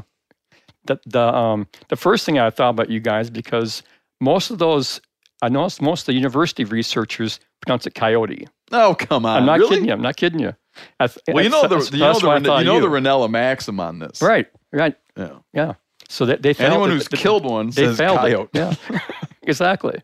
And so I thought, well, there goes Steve's theory, because these guys, a lot of them are trappers, and they do a lot of research. They still say coyote. Coyote, yeah. But I'll never switch. You don't have to, Steve. But continue. I'm messing your story up. So there you are. The 28th year you've gone down. Okay, so one of the takeaways, one of the coolest papers I thought they presented was on coyotes. And this guy named John Kilgo, he's a researcher from South Carolina. You guys know the typical theory on coyote, why they can repopulate so quickly, that the more you hammer them, the more they pop up. Sure. And this is based on research from the West, basically, that the researchers looked at coyotes out West and said, the more you shoot these things, the more they bounce back. So it's a fool's errand to try to wipe out coyotes. But can I add something there? Go ahead. I hear this all the time. I hear and it's, I don't have a hard time. Like, that's easy to imagine. I think it's from what I've looked at, it's like, sure, that's true. If that was the case, then I would think that really pro coyote people would want hunters to hammer coyotes because it would make more coyotes. I like that argument. Yeah. But they don't. They don't. They use it as a way to say, I like coyotes. I want more coyotes. You shouldn't shoot coyotes because shooting coyotes makes more coyotes. Right. And you wind up in this weird sort of rhetorical land. Yeah. Well, you made that point in one of your podcasts a while back. Oh, really? Yeah. No, it's a point worth repeating because I think it's a great point. And so, but what was fascinating about John Kilgo's research, I thought, was that, so that's the common thought, that based on Western research, that the more coyotes you shoot, the more they'll generate. They have a mechanism that somehow they trigger this compensatory, or what do they call it? Compensatory mortality, whatever. Anyway, John's group went out in like over a 2 or 3 year period, trapped 235 coyotes, started checking to see, is there evidence of boosting the population through reproduction? What they found was that no, there's no compensatory reproduction taking place here. What's happening is the more you whack this one area, the more they come flooding in from the exterior areas. So unless you can have this huge geographic area where you're just hammering the hell out of these coyotes, they just keep coming back. And so his concluding thought was, it's futile. We got to learn to live with these coyotes. Yeah, they'll perhaps adjust deer quotas at some point, but that you're not going to ever slow down this animal. They're going to keep coming back, bouncing back. So they didn't find the compensatory thing that they had out West. But here's the thing, though. Not the thing, but a thing to consider, and I think that reflects that research, is we discussed this before, where they're doing, there's an area in Colorado where they're not seeing good recruitment on mule deer, and they're worried about an isolated mule deer herd in Colorado. And what they're trying to do is slow down the predation loss of fawns. So in the old days, you might have gone in and tried to do a lot of predator removal work, just generally throughout the year, try to do predator removal work. But what they found is, the thing they were going to try was, instead of doing it that way, where you're like removing predators in October, say, in hopes of having a good fawn crop in May, is that you would try to do it in a very targeted way that was removing the predator load, however temporarily, removing the predator load at a precise moment when you want it down. Because of that thing you're saying. Interesting. You do all the work in October. Like, oh yeah, we killed 4 lions out of this basin. We're hoping to see a bunch of fawn recruitment, but in that time, it's just been backfilled. Yeah. So to try to work in and go like to come in and do it commensurate, or not, at the same time, in order to try to alleviate the predator load. Mm-hmm. That's interesting. Isn't that taking that idea of like you were explaining when we were in Alaska about how caribou all drop their fawns or their calves? I mean, in a short period of time to sort of overload the predators. Yeah, predator swamping. Yeah. Thinking that if you were to trickle it out over 2 months, you're going to lose them all. Yeah. But if they all hit the ground on the same day and they're vulnerable for how many ever hours or days afterward, you're going to have some survival. Yeah, and typically, it makes sense what you're talking about, because, the other thing the researchers always show is that basically those fawns make it 2 or 3 months. They're not at a point where they can outrun, the different predators and, have a decent chance of surviving. It's those first couple of weeks they really get hammered by, whether it's bears or coyotes, whatever's in the area that's the big predator. But, but then there's areas like in Wisconsin and most of the northeastern part of the country where we've had these two animals, coyotes and whitetails, living side by side for, well, at least in modern era, at least a century now, and they're just really not having much impact on them. Yeah, I agree with the assessment that there's just that you're going to have to. I mean, coyotes. Jeez. Coyotes are expanding their range, right? Yep. More people are going to have to live with them, and what it would take to get rid of them is what things that we've tried in the past without great effect, but with tremendous unintended consequences, which is that you'd go back into playing the poison game, which is devastating to so many species that I think he's right. Mm-hmm. But I don't think that that someone would look at all that and think that using predator control, having that be part of your toolkit and using research to learn how to use it more effectively, I think that it's going to remain a good management tool as long as it stays socially acceptable. And I would be I'd be very disappointed if we at some point decided that it wasn't something we're going to use, because at times it can be very effective in recovering and stabilizing populations. Yeah, and the thing that I always find fascinating when I work on this kind of stuff is the guys who will have a coyote contest, which can be controversial. Yeah, and the justification they'll quick jump to is we whack these coyotes so that the deer have a chance to live around this area. And I think, that's, you might as well just worry about how many coyotes being killed on the highway then, because that's just almost nothing. Yeah. So let's just. I guess my point is let's argue these things on the fact that you're having fun, you're not harming anything. Except for the coyotes. Well, yeah, but you're oversimplifying. The pelts too are worthwhile. I don't see why you have to apologize for killing a fur bearer and taking the pelt. Mm-hmm. But the thing is, you can go look at what they can do with caribou herds by doing wolf work in Alaska. Mm-hmm. It's not like there are times when it's really effective. I agree. Go read up on the history of the 40-mile herd. Yeah. Yep. Well, no one's saying that predators don't have an impact. I've never tried to make that claim, but I guess I'm saying the case in coyote, it's hard to say that they're really that they are causing problems in some areas. But what can you actually do to stop it? You're not going to stop that coyote. Eventually, they'll probably find a way around that one too. Yeah. So that's all I'm saying. Huh. Doug? I noticed that we both said coyote rather than coyote. Well, just because you want to be. Well, he kept saying coyote, so it was in my head.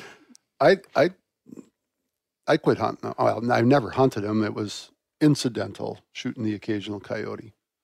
And now I'm welcome them as a part of the herd control. The Durin landscape. Well, yeah, they're just out there trying to make a living too.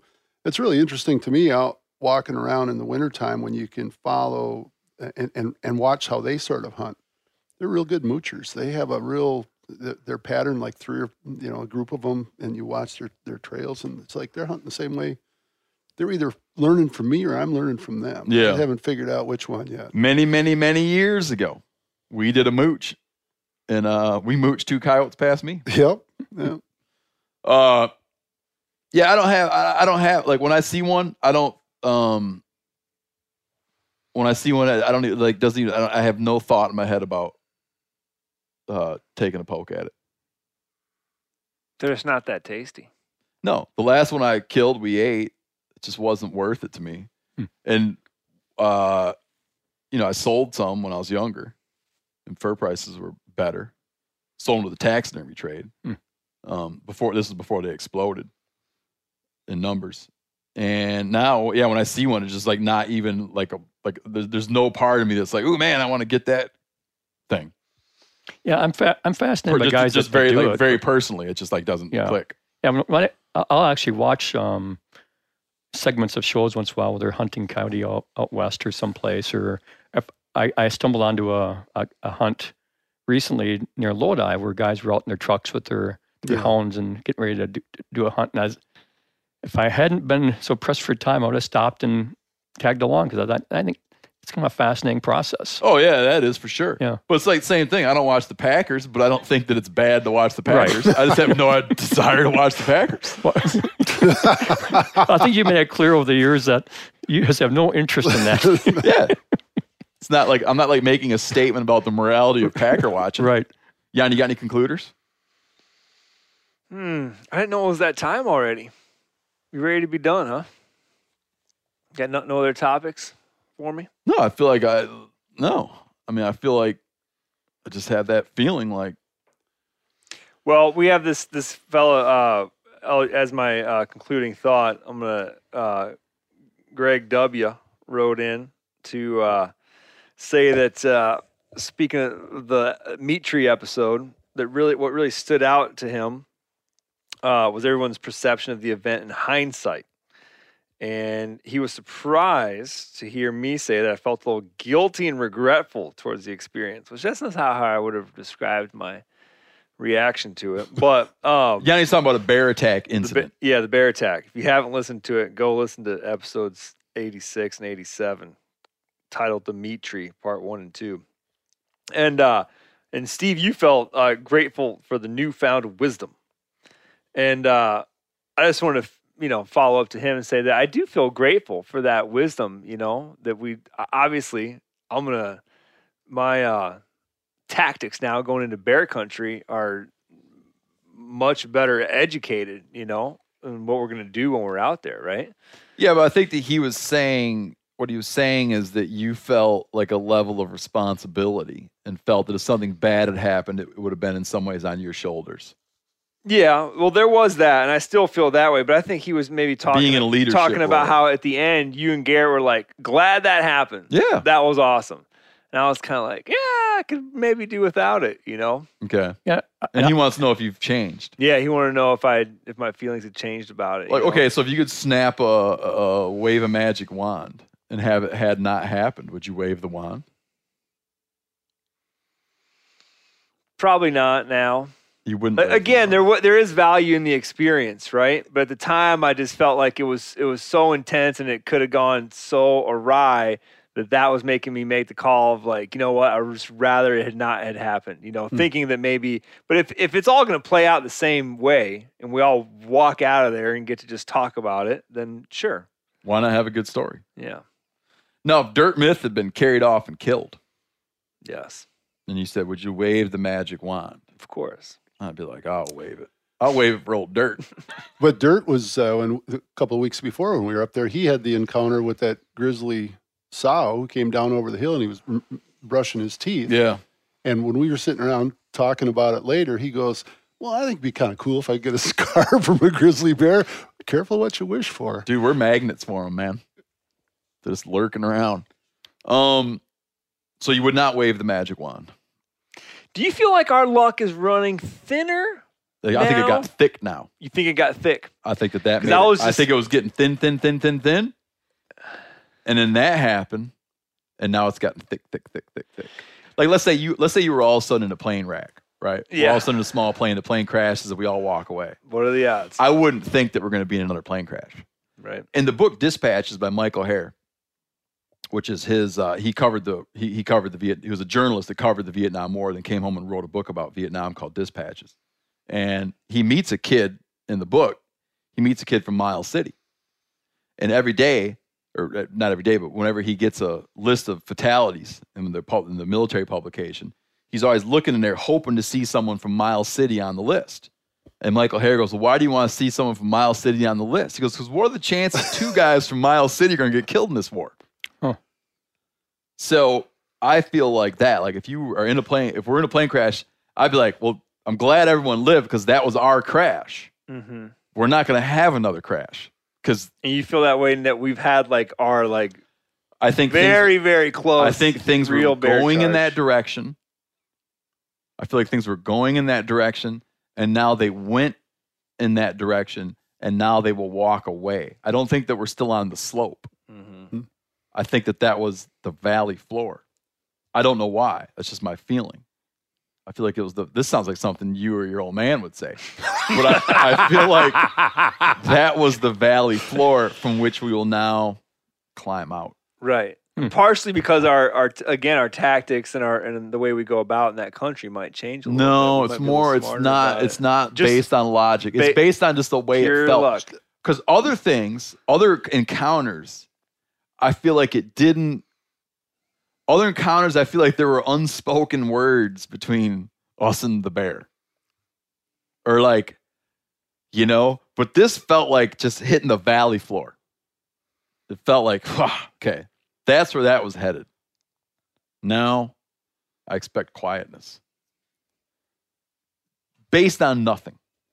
On nothing. What brought that up is I was reading that story about the Arctic explorer, Worsley, that I was telling you about. Antarctic explorer. Antarctic, sorry. And he was saying that every time they dropped a foot into a crevasse, which sometimes can be, a couple inches a foot wide and that same depth, or it can be, endless, giant multiples of that, right? And it can be your death down there. But that every time you punch a foot through, you're just like, man, you're just getting closer and closer and closer, and your luck is just getting thinner and thinner and thinner and thinner and thinner. Yeah, I like that. But let's say you fell into one and caught yourself and climbed out. Would you feel like, whew? Okay, yeah. Like now, what are the chances of falling into a big one again? Pretty high.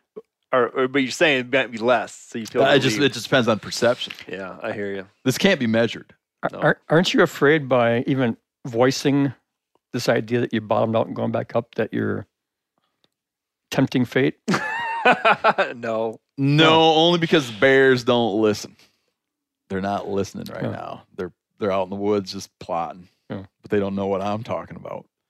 I don't know why I feel that way. It doesn't make any sense. It's just how I feel. It's almost irresponsible for me to share my thoughts on it. It makes so little sense. It just seems like an odds thing. That the odds are you won the lottery and now you're not going to win it again. Or you lost the lottery in that case. And now you're not gonna... dudes who dudes who play the tax on stupidity and win. Are they like man, no point in buying another one of them tickets. No, they're going out and spending half of their winnings to buy more. All right. Doug, did I give you you took one? I'm good. I feel like I'm back in good graces here, so I'm just gonna sit quietly for the rest of the time. All right. Thanks for joining us.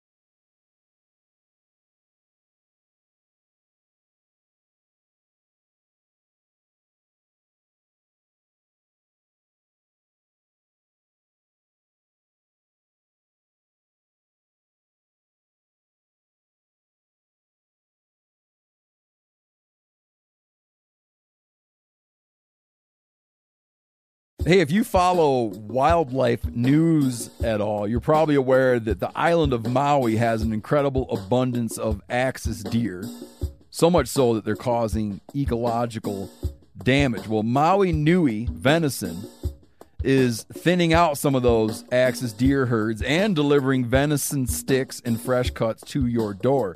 Visit MauiNuiVenison.com. That's MAUINUI venison.com. Use promo code MeatEater for 20% off your order. You never want to find yourself out on the water fishing without your essentials. So it's best to always pack a Columbia PFG Solar Stream Elite hoodie to protect against the sun. Man, I was just in Hawaii and I had my Columbia PFG Solar Stream Elite hoodie with me.